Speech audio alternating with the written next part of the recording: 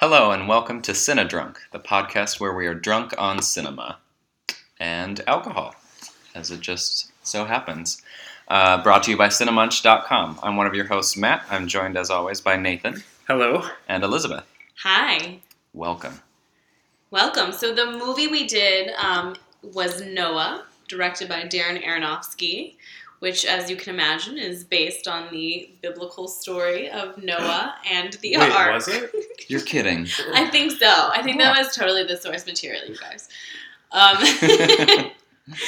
But in this particular, because they obviously made some stretches to fill out the story. Mm-hmm. So the movie is centered around Noah, played by Russell Crowe, who receives visions of a genocide where everyone will drown, and also instructions to build a giant ark to preserve his family, and then 2 of each kind of animal, which he does. He's joined by his wife, played by Jennifer Connelly, his 3 sons, Shem, played by Douglas Booth, Ham, played by Logan Lerman, and Japheth, played by a child actor who is very beautiful and might have been a girl. And also Emma Watson, who is a girl they discover as a young child. That is correct. Who has been gravely injured. She has a stomach injury, which means that she's infertile, obviously. And so, yeah, they are building this ark. They are. They are. They certainly are. So for this film, we came up with 3 different drinks, and we're going to kind of take it as we go. 3 different sections. So the first drink that we're drinking right now is called Nuts and Berries. Mm-hmm. So we're getting down to the nuts and bolts of Noah and his ark, and we're drinking nuts and berries. And the recipe for this one is Frangelico hazelnut liqueur. That would be the nuts. Of berry liqueur of various kinds. We have settled upon a blackberry flavored brandy. That's the berry. By Mr. Boston. By Mr. Boston. Mm-hmm. It's very high class. And heavy cream. So you mix a ½ ounce each of Frangelico and in our case, blackberry flavored brandy, and 2 ounces of heavy cream in a cocktail shaker. Shake it, pour it over ice, and the rest is history. It's very nice and creamy. Very. Mm-hmm. Very berry-y. Very. And a little bit nutty. A little bit. So I chose this drink to start off for a couple different reasons. One is that this movie, as you can imagine, is full of nutcases. Religious nut job zealots, and therefore we had to have nuts involved. Berries, if you've seen the film, should be pretty obvious. There's a wonderful character, Methuselah. Don't know if you've heard of him. Easily our favorite. He's played by Anthony Hopkins, and he has this longing for berries. He's kind of holed up in a cave. He's very old, so there's basically moss growing on him, and he's just thinking about berries, dreaming about berries. Every time someone visits him, he's asking about berries. He never gets his berries because no one cares about Methuselah. So eventually, about halfway through the film... Wait, it's not halfway.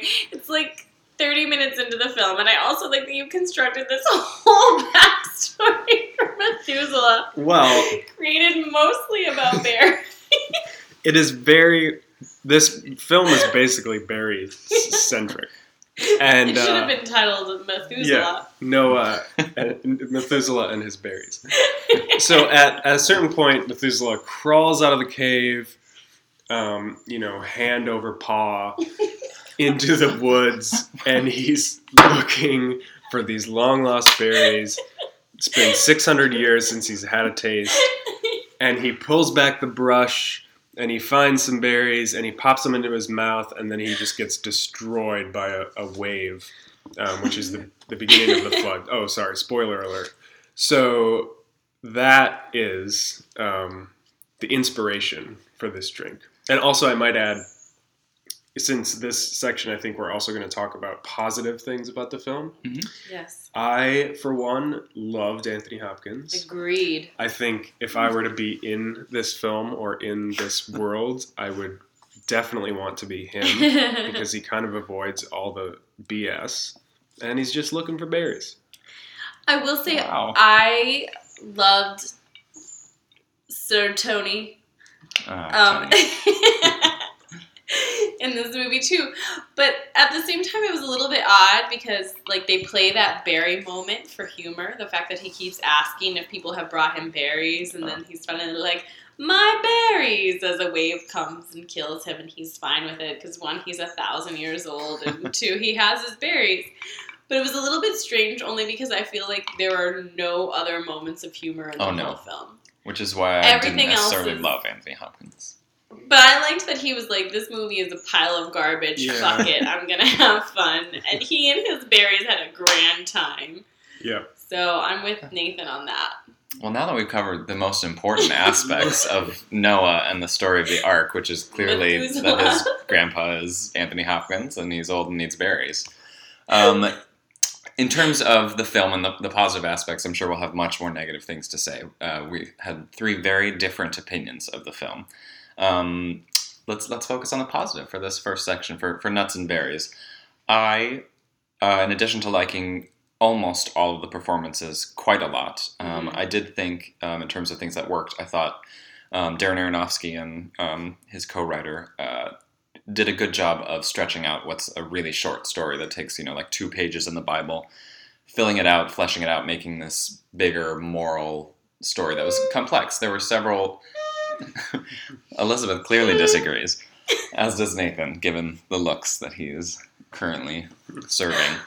I mean, there are definitely aspects that didn't work, and I will certainly concede that, but in general, it worked as this 2-hour Hollywood epic film that had characters with complex, dilemmas and emotions. There were moral ambiguities and conflicts left and right, in addition to just, general kind of crazy biblical story that, Darren Aronofsky was sort of putting his, Christopher Nolan Batman, realistic spin on it, which I appreciated that, it focused on not what you normally hear about, the creation and repopulate the earth, and Right. There were 2 of each animal so that they could continue the innocent species, all the good on the earth, and this was more focused on the actual horror. It's kind of a horror film of this flood is a crazy event, and every single human dies, with the exception of Noah and his family.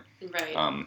In general, I thought the story worked. I will say actually that is one thing that I appreciated about the film was there are moments first off in his vision of the flood coming. Mm-hmm. He's being pulled down into water surrounded by dead bodies. Mm-hmm. And then also once the flood actually comes and it starts with them inside the ark and they just hear all this screaming. Oh, terrifying. From outside, and then they pan to a shot of people clinging to a rock, which was probably the top of a mountain or something, trying to hold on.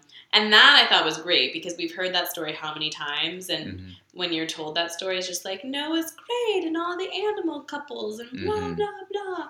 So it's kind of nice to be no, the reality of what that story is saying is that literally every person was wiped off the face of the earth. That God or Creator was nope, Nope, not good. Let me wipe the slate clean. Right. Yeah. So I did think that small portion of the film worked, and I was pleased by that. Mm-hmm. Yeah, I liked similar, in a similar way, I liked some of the imagery in the film, especially some of the darker kind of artistic imagery. I'm thinking of when Russell Crowe's character, Noah, is standing at the foot of a mountain and he looks down at his feet and he's standing in blood and all this stuff. It's a little bit obvious, and it kind of reminds me of Requiem for a Dream, one of Darren Aronofsky's other films, but that's not a bad thing to be reminded of. And I think some of that's effective and original and provocative, and I liked a few moments. A few hesitation moments.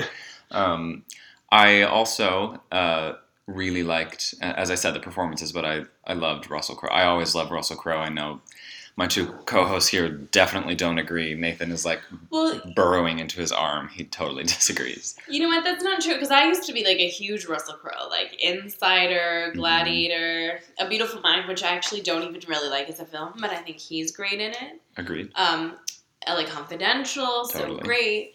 So for the longest time, I was like really a Russell Crowe defender, and then he like slowly started losing me, and then the past few years, he's just been doing like hammy, either sedated, drugged up Ambien performances, like the one he put out in Les Mis, or like ham-fisty villain, which I was telling the boys earlier, I think Ray Winston, who plays the human sort of antagonist in this movie, just to all right, like evil, corrupted man, Tubal Cain. Sure. Yep. Tubal Cain. Tubal Cain. That I think Ray Winston based his performance in the film Noah on Russell Crowe's performance in A Winter's Tale, which I'm judging simply by the trailers. I have not seen the movie. Having the previous affection for Russell Crowe, it was a great refresher for me to see, oh no, he can actually act. Like, he can be a subtle and nuanced and impressive actor. Totally. Yeah. Loved, speaking of Beautiful Mind, loved Jennifer Connelly as well. Great. Again, it's a similar role that's just requires nothing of her but to be a supportive wife. Right. Totally a cipher, but she's fantastic. I mean, there's a reason she won the Oscar for Beautiful Mind. She's just real good at just emoting like none other. She's very good. She's a good crier. She sure is. She's a solid crier. Solid. I think we all agree that we really liked Logan Lerman as the more conflicted son, Ham. Mm-hmm. Yes. I think we all agree that Douglas Booth is totally blank, but very pretty. Super blank. More blank than he is pretty. Yeah. Just bland. Just what? I don't even remember who. Exactly. The oldest son. No, I know. To be fair, he didn't really get any characterization. That's true. The younger son was just the younger son who was there, and the older son was just the older son who was there and boning Emma Watson. Like, they spent more time trying to give Emma Watson a character arc than they did him. So he didn't really have much to do. Logan Lerman pretty much got all of that. That's true. Yeah, well, there's not much more positive. I think we're say. fast veering into the negative territory. I will briefly just say that I really appreciate this movie's existence, and that I know it costs way too much money, and that it maybe might not even turn a profit, though I know it's doing well overseas. I appreciate that whatever studio was like, yes, Darren Aronofsky, you are a visionary, here is money, make the movie you want to make. I appreciate that happens, and that it's not, another franchise or superhero movie. Right. Though I guess this could be a franchise. Why not? It's a franchise. Clearly we want a Methuselah prequel, so we're on board. No, I just appreciate that every once in a while we get big budget, more artistically based films. Right. But let's move on to A Flood, shall we? Let's do it. Okay, so we're here with our second drink of the evening. This one is a classic, well known to the masses. It is Much like the story of Noah. exactly. It's a Dark and Stormy. Oh, like a storm? Yes. Like a flood? Yeah, exactly. Good boy. You get one of the reasons why we chose this drink. But this is a classic drink with rum and ginger beer. What I learned, I did a little research on this drink, and what I learned is Gosling's Black Seal Rum actually has a trademark on the name Dark and Stormy. Really? So in order to call your drink Dark and Stormy, you have to be using Gosling's Black Seal Rum, which, thank God, we are. Not really. I think we have Bacardi. We're rocking the clear Bacardi rum. Classic. And for ginger beer, we have Krabby's original alcoholic ginger beer.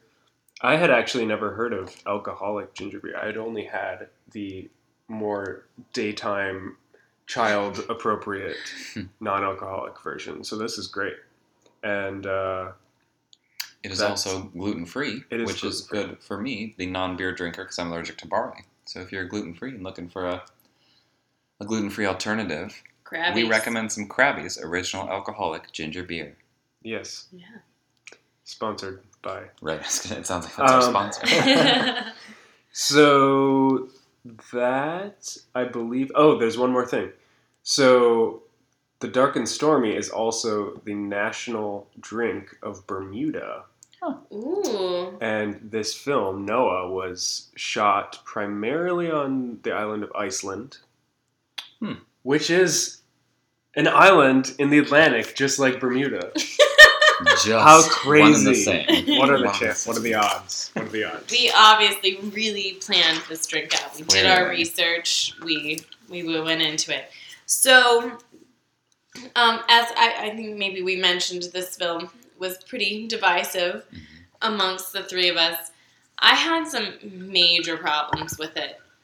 And one of my biggest problems was its treatment of women. I thought it was very narrow-minded and pretty dismissive.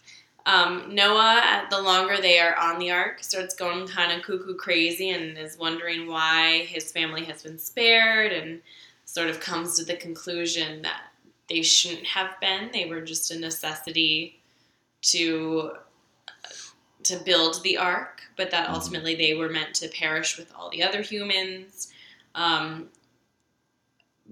But like everyone just sort of defers to him, especially like at one point, Jennifer Connelly goes to old Anthony Hopkins, Methuselah. And Methuselah's like, well, whatever Noah wants, like, you should listen to Noah. You're a woman, be a good wife. And they're constantly talking about finding women for the boys, just so they have, like, as if women were like, don't forget to get the milk before you come home. They only exist to be mothers. Exactly, which I found really offensive. But the worst part is, as I said, as we all know, any wound to the stomach automatically means that a woman will be barren. And if Emma Watson feels terrible that she can't give Shem children, and they start to like kiss in the woods at the beginning of are close to the beginning of the film, and she stops them like, no, I don't even want to be intimate with you because I can't give you children. And then good old Methuselah, while he's digging in the foliage For berries. Puts his hand on her stomach, and obviously is curing her of being infertile. And the way it's done, it's like she sees the trees more clearly. It's like her vision has impaired because she can give life. And she immediately runs to Shem and wants to be intimate with him as if like... And the whole idea that like that women are solely like mothers, and also that sexuality is completely tied to... for women to the ability to give birth, I feel like it just feeds... I feel like, and it also just feeds into this idea that, like, that's what sex is about for women, is it's just about procreating and serving the man, and I got really infuriated by it. Like, I was actually really bothered by it, and I didn't go into the movie, like, there have been a lot of criticisms about the movie. Some people are unhappy that they see it as, like, a environmental story, because they definitely play that like Noah and his family, descendants of Seth, one of Adam and Eve's original children, are totally environmentalists, right? They live off the earth. They don't eat animals, but if they did, they would like use every part of the animal, you know, all these things. And the other men in the movie, including Ray Winston and his whole clan, are descendants of Cain, and they're very industrial. So I see all that, but like it didn't really bother me, and I don't necessarily think it's a bad message. So I didn't go into it already like predisposed. Like I hadn't actually heard any criticisms about the portrayal of women, which to me just means that it really was like pretty offensive that I immediately, honestly, that scene where she like, I can see the trees because my womb is healed. I kind of wanted to walk out. I was so yeah, but it's kind of like the magic of then she can bring life into the world. Like, I'm not reducing her as the female character to that's her only function, but I don't know. I saw the revelation there, and that kind of moved me. Here's my question: Mm-hmm. is if Adam and Eve Mm-hmm. were all descendants of Adam and Eve, supposedly, but they had 3 sons, and of course Cain killed Abel. How the hell did Seth and Cain reproduce? With Eve, With Eve? Yay, the Bible. Ugh. See, that's the other thing, too, is that, this source material is the Bible. And, it's like 2 pages that's only focused on way Noah. less than 2 pages. It's like 2 sentences. The whole story of Noah? Yeah. Crazy. It's really small, yeah. That's insane. So that's all they're pulling from. And yes, they definitely should have fleshed out or given more. But I think that's, like, my bigger complaint is because if they were taking, like, the source material, if this were all in there, then I would be like, all right, like, I get it, you're dealing with the source material. But you have the space to, like, examine the psychological depths of people and to just have, and both women, too, are also faultless. Like, they're absolutely, like, Noah's complex, right? And he's dark. And there are times where you're like, holy shit, like, he's a psychopath. He's gonna, like, murder this baby that Emma Watson, with her magically healed womb, gets knocked up with. Like, he's complex. Ham is complex. Both female characters are completely, like, saintly mother figures. Mm-hmm. And that's it. And because he's dealing with limited source material, there was room to add colors. There was room, and especially with Jennifer Connelly, he has a gifted enough actress. Totally. That he could have had different shades there of her, like, questioning her obedience to her husband, like, things like that, and it was just completely ignored, which irritated me. And, yeah, and when he did go in all of those different directions with other aspects of the story, and then chose to leave the women, as you say, as, relatively one-dimensional characters, I definitely picked up on that during the film, and it enraged me probably a little bit less than you, but I was very angry and upset by the fact, well, basically everything you just said about the way that women were portrayed and treated, and also I think more generally speaking, I want to tread a little bit lightly because I'm not a biblical scholar, and I think anyone with a brain who is studying the Bible is not taking this as anything literal. So in terms of, who did Cain and Seth, sleep, I'm sure there are many ways to interpret that, and I don't really care personally.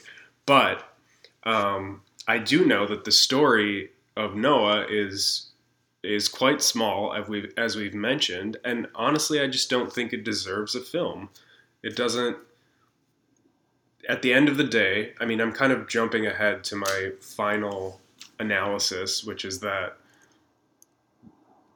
this story just doesn't hold up to being made into a $100 million film. There's not enough there, and even though he put more into it, it didn't work for me. And it was like, I'm personally predisposed and biased towards being bothered by sort of religious zealotry and nutcases. And at times the movie was like watching a Fred Phelps family video or something. That's how I felt. I mean, these people are insane. And so that just bothered me because of my personality and my beliefs and lack of beliefs and what have you. But at the end of the day, there wasn't enough there. It was surprisingly slow at times. Yeah, I was totally bored for how much action was happening in general. It was still, the pacing was strange, and Anyway, Well, just to offer my rebuttal, as we stated, this was a divisive film for the three of us. I clearly liked it more so than either of my two co-hosts. In terms of the actual story, the biblical, having issues with that, of course, I do too. Just being, non-believers, sinners. I feel like I went into the movie a little more open-minded that this is a tale of fiction and that you can take anything you want from it. Like I saw it more as like a fable or morality or fairy tale rather than like this is what some people believe or like some version of this is like the way that some people live their lives, and so like it has almost more importance. I definitely didn't go in with that, and I feel like that made me less angry with the film. In terms of the women issue a little bit, obviously, yes, those characters were not fully fleshed out, and there is so much more that could have been done. Though I think the Ray Winstone character was even worse than either of the female characters. 100%. Probably just because of the performance, but I'll get to that in a moment. In general, I didn't have as much of a problem with the lack of depth of other characters because Noah is the main character. Russell Crowe is clearly the lead, and yes, they defer to him, but it's because he's the one that's been tasked with this enormous burden that's like more epic than any other story or film. Is that like the fate of this earth is like totally in his hands and mankind and the innocent species and all that. So to defer to him where he's the one that people need to blindly follow, I did not have as much of an issue with. My two main complaints, first would be Ray Winstone, and I think besides the performance and it being like super hammy, is that there was a lot of room there for more conflict to be dug out between, his character is sort of rooting for mankind, and his performance and the way that it's portrayed also in the script is just that he's kind of a selfish, Bond villain that just wants humans to keep living. And Logan Lerman as Ham, the middle son, is sort of torn between the two camps, partially because there's those shades or those layers of that, he didn't get a wife. He didn't get to bring a female onto the ark with him, so selfishly he doesn't, get anywhere to go in terms of his future. There could have been more drawn out from the Ray Winstone character, and that there were all these humans that, as we said, it's almost like a horror story, that are going to die. There could have been more of a conflict of, hey, wait a minute, even though we're not all good, humans deserve a second chance, or we deserve to live, and it wasn't really played up. Well, I think that was like a problem in general with the whole everyone who wasn't Noah and his family. Yeah. Is that they were, it would have been much more, speaking of layers, and if you really want to round things out and have it be sort of a morality play, like, get into the darker shades of morality and what makes us good and bad and the decisions that we make and the consequences of it versus, like, straight up, like, there's a scene of them randomly, like, kidnapping women and children and shoving them into a camp and, like, implied rape and murder of women and children for no real clear reason except to be like, they're evil, they deserve to drown. And it would have been more interesting if they had looked at, even if it had been, like, looking at people worshipping, like, the idea of money and wealth over, a god or a higher spiritual being, like, things that I think are in the source material. Mm-hmm. And I did think... I did kind of like I loved the part where they threw people into a gate and raped and murdered. You do love that. Any movie. No, but I appreciated the desperation that was shown in that, and what I took away from that is that here are people at the end of times, not only the end of their lives, but the end of everything they know. And so, like we kind of mentioned earlier, I liked that it wasn't this fluffy, sunny 2x2 Noah tale, and there was this real, like, kind of gritty desperation in that scene. But again, it was just another idea thrown in there that wasn't connected to much else. Yeah, no in context. thematically or Yep. So- And that's my second main detractor for the whole film is that as I said, I'm glad that Darren Aronofsky. This is a good dark and stormy. Methuselah. Take a drink. I do appreciate, that he was given this budget as, an artist. Not that it's entirely his vision, of course. He had a very talented crew behind him Right. doing all the other aspects of the film.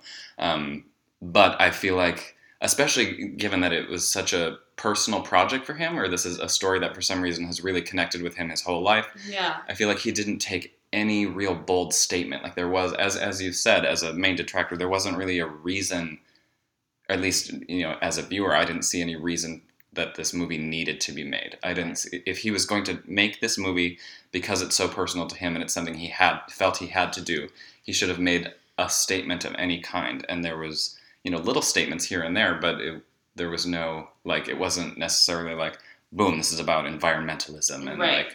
the earth, or boom, this is solely about human nature and good versus evil. It was kind of wishy-washy, which wasn't so much a problem until the end, because I was definitely taken on this emotional journey and I really enjoyed the film. And we haven't even talked about the rock creatures, which I liked. I liked the world building, and I actually did too. I would have thought going into it that my main detractor would be that there were rock creatures. But I actually, in the context of the story that they were building, I thought they were fine, and I would think I was more emotionally connected to the rock creatures being killed by the crazy things than I was a lot of it. Mm-hmm. Yeah, so I Namely, was taken on that story, but then by the end, the last 20 minutes, there was that's when you need to bring it home, and it was kind of just, it had already dropped off from there. There was so much that could have been mined from all of that, and it didn't make any sort of bold statement, which I feel like Darren Aronofsky can do. yeah. Some of his other movies, The Fountain is another movie of his that's super divisive and, Nathan hates when I say divisive. That I think all three of us can agree we like better. And I did like Noah, but I love The Fountain. But I think it's a bolder artistic statement. You know what's interesting to me, and I do agree, this is a tangent back to what I was saying earlier. I really loved The Fountain, and I remember loving it at the time, and thinking that it had some really great things to say about human nature and time and space and but it's funny because now that I'm looking back at it, in that movie as well, Rachel Weisz is totally a cipher. Oh no. But if you think about it, and I really like the movie, but Rachel Weisz is totally a cipher for again, just the woman, the ideal of what he loves. There's not really much to any of the characters she plays in that, and even looking at Black Swan, it's about two archetypes of women that exist: the good girl and the bad girl. That's true. And so it's funny because now this gives me pause to think that Aronofsky does not know how to write or construct stories about real women, and he sees women just as archetypes to fill into a story. And then he has these, Ellen Burstyn in Requiem for a Dream is so good, but it's probably just her, and I probably need to rewatch that. I need to rewatch it. I think we're quickly entering the next section of our podcast, but I want to say one other thing for sure now, which is something that really gave me pause and made me scared that this might actually be something that Aronofsky is claiming or stating in some way, and it has to do with something that happens near the end of the film. I can't even remember specifics, surprise, surprise, but it's a conversation between Noah and his wife, and she's basically reassuring him that everything's going to be okay because he was chosen by God to do this. So in that way, no matter what happens, I think it was his wife. Maybe it was a different character, but someone's reassuring him that it's all going to be okay because he was chosen by God, and no matter what he does, that's what was meant to be because he was chosen by God. And it's kind of this circular reasoning that scares the crap out of me in life. I mean, I'm serious. When actual people in this world think, like, that's their sort of logic, Right. that everything is justified by itself. Right. And it's kind of like when people say everything happens for a reason, which is the number one worst thing you could ever say in my presence, because it's utterly meaningless. But Nathan, it's like, everything no does crap. happen. Everything for happens for a reason. Something happened Amen. before it. Anyway, that there was a shade of a message there, and I was very scared. I don't think, again, it was just that moment, so I don't think that was his message in this film at all. Which but was the weird thing in it general. was very off-putting. Yeah, but that again was the weird thing in general, was that there was no real message. Right. And that feels to me sort of like, because he's taking on what is a biblical story, and I know that there were like a lot of issues with the studio being afraid that it was going to alienate like religious people, and it's been banned in a couple of countries, like I think in Egypt and a couple other places. And so it just feels like instead of actually taking any real point of view and stance, he just like went middle of the road, tiptoed on places, which means we don't really know if that is, you know what I mean? Like there is that speech and I see it, but I don't know if that is what he was trying to get across, because he had no real point. I will say though, one criticism that I heard, I think I saw it covered on like the Daily Show, which of course crazy Fox News pundits, whatever, talking about how they were upset that in the film they never refer to God by the name of God, that they call it the Creator. And that was one thing that I actually really liked, because just historically, like, Christianity is not the only religion to have a story of the Great Flood. Like, the Great Flood also, of course, Judaism, because it's Old Testament, but also, like, in Islam, they have a version of a Great Flood and the story of Noah. So it appears in a lot of places, and they just refer to who we assume as God as the Creator. And I actually really liked that in that way he made it sort of a story. I liked that. Because it is a story of humanity versus, like, a specific religion. But then he didn't dig into it. That's true. But I think that's in general why I was maybe just more predisposed to like it, is that, again, as I said, I didn't go into it thinking that this was a biblical tale, but that, it's Creator, it was more universal, was I think what he was maybe trying to get across. It didn't necessarily succeed, but he was trying to get across this, more just general human tale. You mean male tale? Male tale, yes. Whale tale. But I think the scariest part we can agree on was near the beginning. Emma Watson's character as a young child asks Russell Crowe, as she's like maybe dying of this stomach injury, will you sing uterus to me? Injury. Uterus injury. She asked Russell Crowe to sing to her, and Elizabeth and I were like, no, don't sing, Russell Crowe, not again. Don't do it. This will not ease your suffering, young child. But it happened, and it flood. Let's move on. Speaking of flood, after the flood passes, you're left with some swampy earth, Swamp water. Yeah. which will bring us into our next section. And our next drink, speaking of swampy earth, is swamp water. Also, alternate pronunciation would be swamp water. I'm going to spin you a yarn right now, tell you a tale of my growing up in the rural area of the northern part of these United States of America.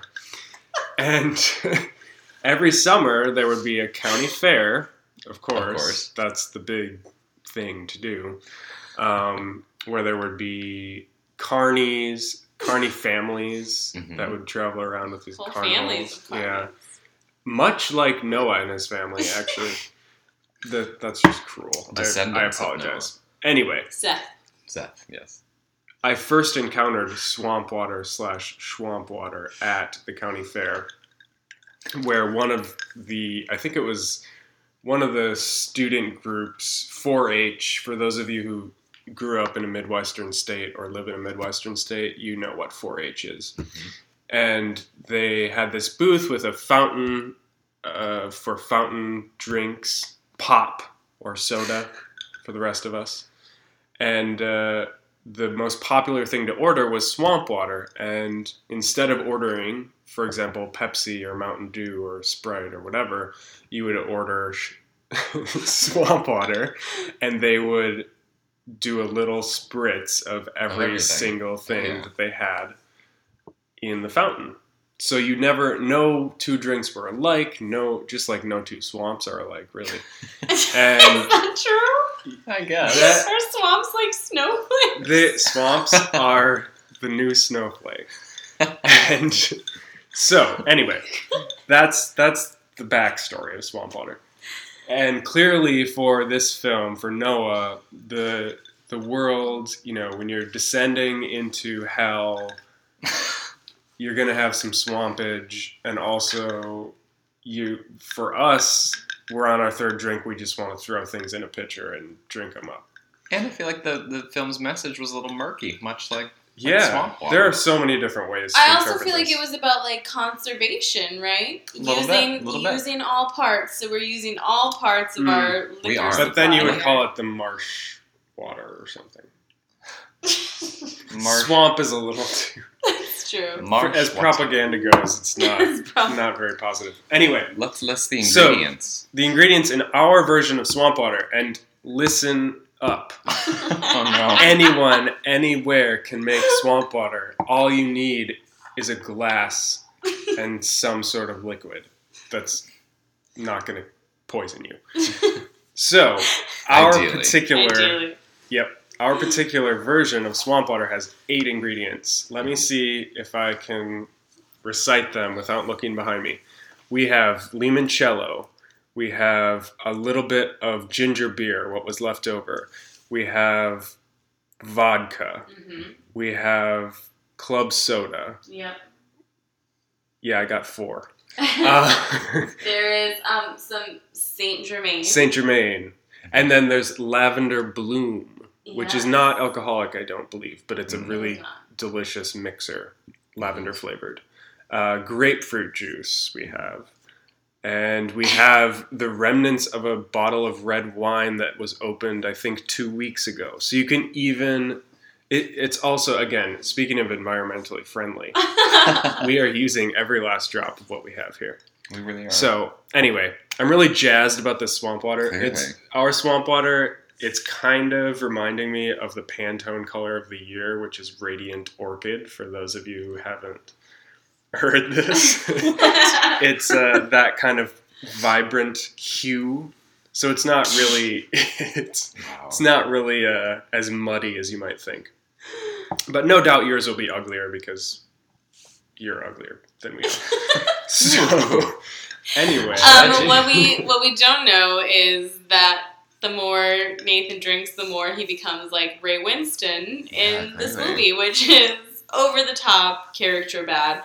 However, I am going to stay in the nature of the film. Since I am a woman, I'm going to be very peaceful and just full of only good qualities and just bursting with the life that my body is able to give. So fitting. So fitting for anyone who knows me. Where are we? I don't know where this is So leading. Aronofsky, I talked a little bit about how it made me question the fountain. Just because, again, Rachel Weisz is sort of a cipher throughout all the different time periods in that movie.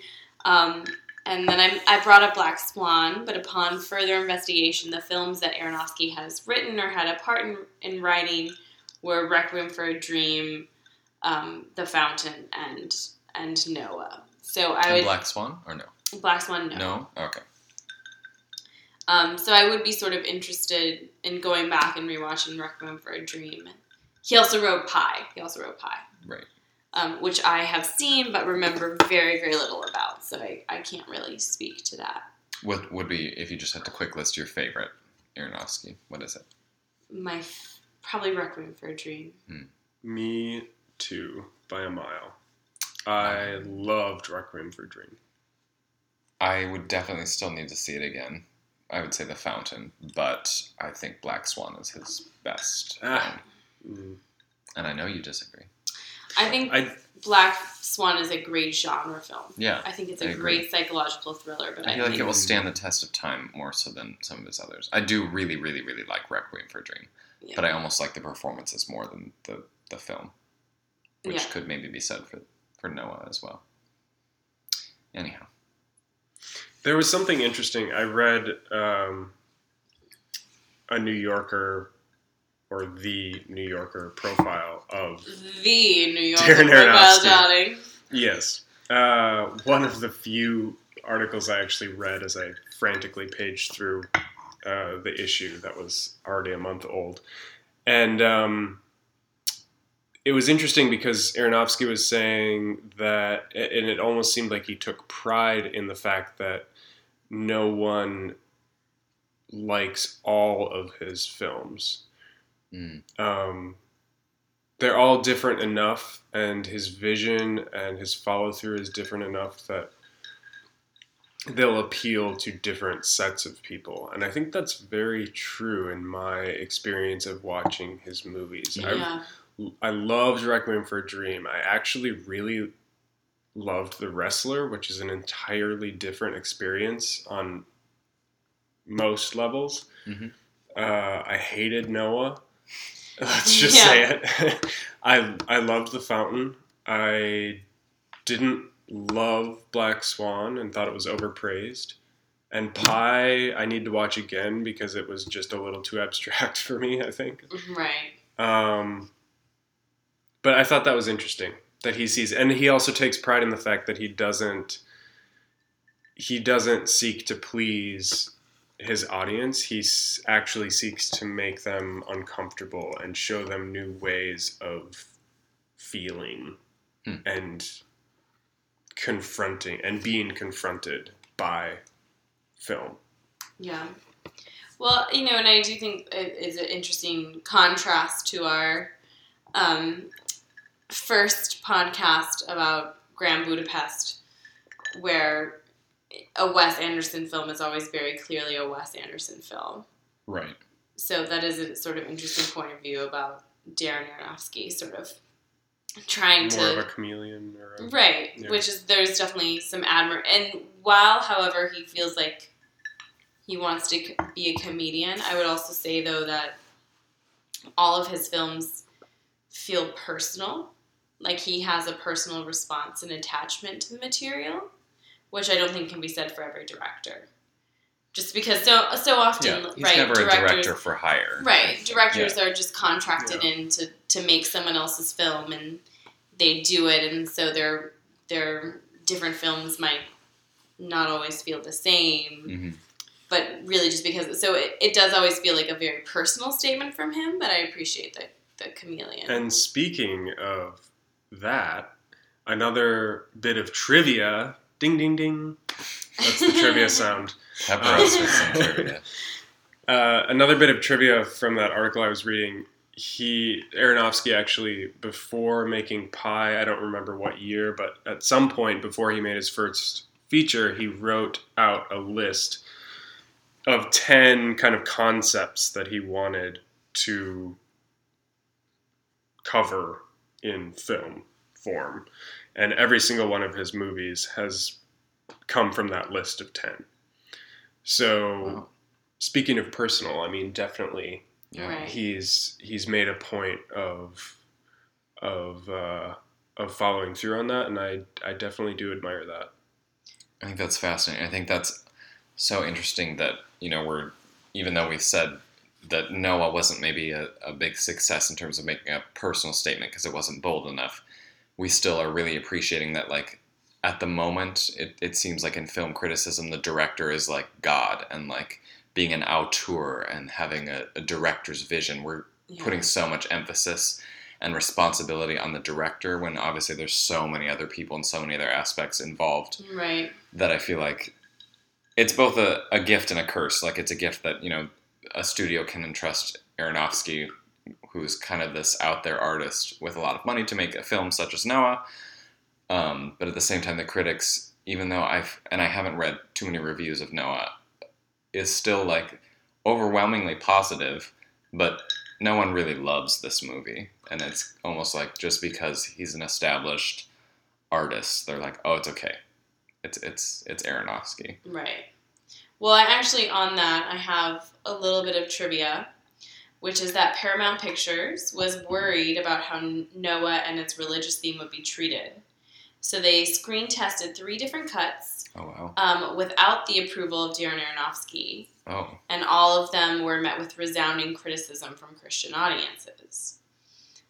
So it was like a whole debacle, and Aronofsky said that he was unhappy with Paramount testing alternate visions, saying that with drama that it would work for comedies or horror films, but in dramas it's very hard to do, and he doesn't believe in screen testing. So they ended up having a compromise that Darren Aronofsky's version, not the studio's version, would be the final cut of Noah.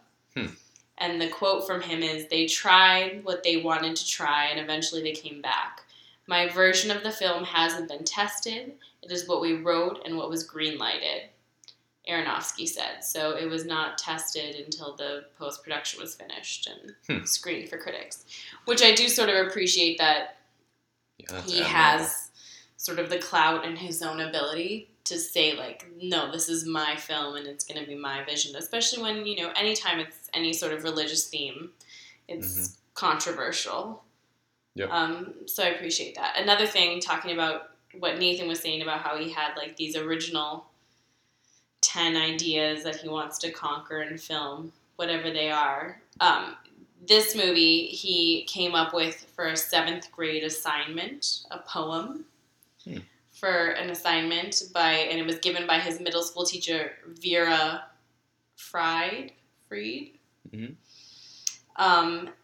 And so anyways, as a thanks, she's mentioned in the closing credits and appears twice in the film as Methuselah. I wish Hopkins. she appears as Anthony Hopkins as Methuselah. No, she's like a one-eyed hag or something in the film. She's an extra greeting Noah, and then later she's a corpse floating in a river. Oh. Ooh. So any aspiring writers out Such there, honor. just remember Looking that for a corpse. Yeah, you can put your inspirations in your movies as dead corpse floating along the river. Amen. And I think that's about it, but I would say, I sort of posed the question to the gentleman beforehand, what is their favorite biblical movie? And we all kind of came up Blank. Not as blank as Douglas Booth, but pretty blank. But pretty blank. Wait, what? And, I ended up eventually coming up with Life of Brian because I find it very funny, but biblical films are not made that often, actually. They're not. At least not in a mainstream release. Well. And certainly not in recent... reason.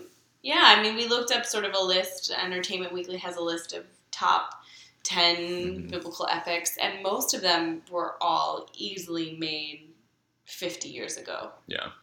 And it's, there's so many stories to mine from the Bible. Clearly politicians and crazy people everywhere are mining and interpreting this huge text however they want. There's definitely, and Ridley Scott has Exodus, Gods and Kings coming later this year. There are lots of like religious or faith-based smaller independent studios that are coming out with smaller films that are doing well at the box office. Almost like this niche audience is turning out for these pictures. I personally have besides Life of Brian, which is amazing. I've got just a childhood connection to the Ten Commandments from 1956. I've never seen it, to be honest. Yul Brynner. I haven't seen it since I was young, but I feel like it was either on TV all the time or I just somehow got my hands on it and I watched it several times. It's amazing. Speaking of Ridley Scott's, this is just a small tangent that we discussed, but it's a problem I think that still exists, which is that Ridley Scott is making a movie about the Exodus and Moses, and Moses is being played by Christian Bale, a decidedly non-Jewish actor Sigourney Weaver has a part. Aaron Paul from Breaking Bad, who I love, but again, decidedly sort of Aryan in appearance. Mm-hmm. And then perhaps worse, Ramesses, the the leader of Egypt, is being played by the Australian very white actor Joel Edgerton, which is pretty upsetting. And then still there's a female character played by Indira Varma, who I really love. She was on the HBO series Rome. She's now in Game of Thrones this season. She's been in a number of things. She's a great actress of Indian descent. So I just wonder what she's thinking on set with all of these very, very Anglo actors playing Middle Eastern parts. And it's a little sad that we haven't come much farther from all those biblical epics they did make in the 1950s. Well, at least Noah had a lot of diversity. Oh, wait. No, not right. at all. Yeah. I mean, it's a lot sad, and frankly, it's offensive, Right. and it's absurd. It just doesn't. Right. It doesn't make sense, and I think Cinedrunk hereby demands at least that people start talking about this, because Right. I don't know. I mean, you can debate lots of things in terms of roles for people of color in movies where, you know, they're based on a source material that has all characters who are Aryan or Anglo or whatever. Yeah. But then you're Right. this is like the extreme reverse of that, and you're still casting all these, you know, really extremely white Right. people for no good reason. Right. When It just- actually it should be. It From doesn't its make source. any sense Right. whatsoever. Anyway, Ah, that's a whole other podcast that's It is. going to get very angry. Oh, But I wanted to talk about my favorite biblical, I'm so film. excited. which I have two things to discuss. One is I just wanted to give a shout out to Alone Yet Not Alone from this year's Oscars. The Oscar nominated, not Oscar nominated, rescinded nomination for Best Song, or I don't know what the exact Best Original Song. If you haven't witnessed this trophy of a song, go on YouTube and look it up. It's pretty. Speaking of, niche evangelical. Also, speaking of casting people of color, Yeah, yikes. Oh, yeah. African Americans are not the same as Native Americans. Yeah, That's neither it's here nor there. it's actually vile. I wouldn't even watch the trailer to the movie because that's vile and offensive. But the song itself, you could listen to it. It's pretty special. My movie, I was asking Matt and Elizabeth if I could just choose The Exorcist, really. Mm. Ooh. I know it's The not power of Christ quite. The power of Christ does compel me. And I know it's not quite in the same neighborhood as the Ten Commandments. Not quite. But it's definitely, it's got my vote. Probably better made. It's got my vote. Amen.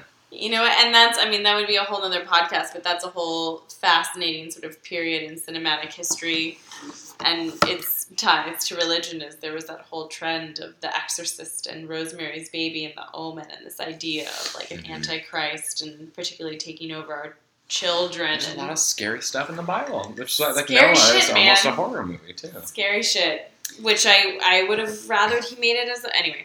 I think Straight the up moral horror. of the story of Noah is he should have picked what he was trying to say as opposed to trying to sample a lot of different things and not really having a clear thing. Also, women are more than their uteruses. I'm just going to throw that out there, and that's my lasting impression. And of Methuselah and the berries. That's really all we need to take away from Noah. It's true. I'm just stuffing my face with berries right now. So. As it should be. Everything happens for a reason. I was going to say I'm stuffing my face with nuts, but then I realized that would be really inappropriate. And I think On that note, we're properly drowned in swamp water, and we should call it quits at this swamp point. water is taking over. So we will be back soon. We haven't actually decided what our next podcast would be, although we're thinking it might be more of a classic film instead of a new release. Perhaps. At some point. Perhaps it'll be a surprise, but we'll be back soon. We will, and it'll be amazing. Will. Whatever it is. Thank you for joining us. This has been Cinedrunk.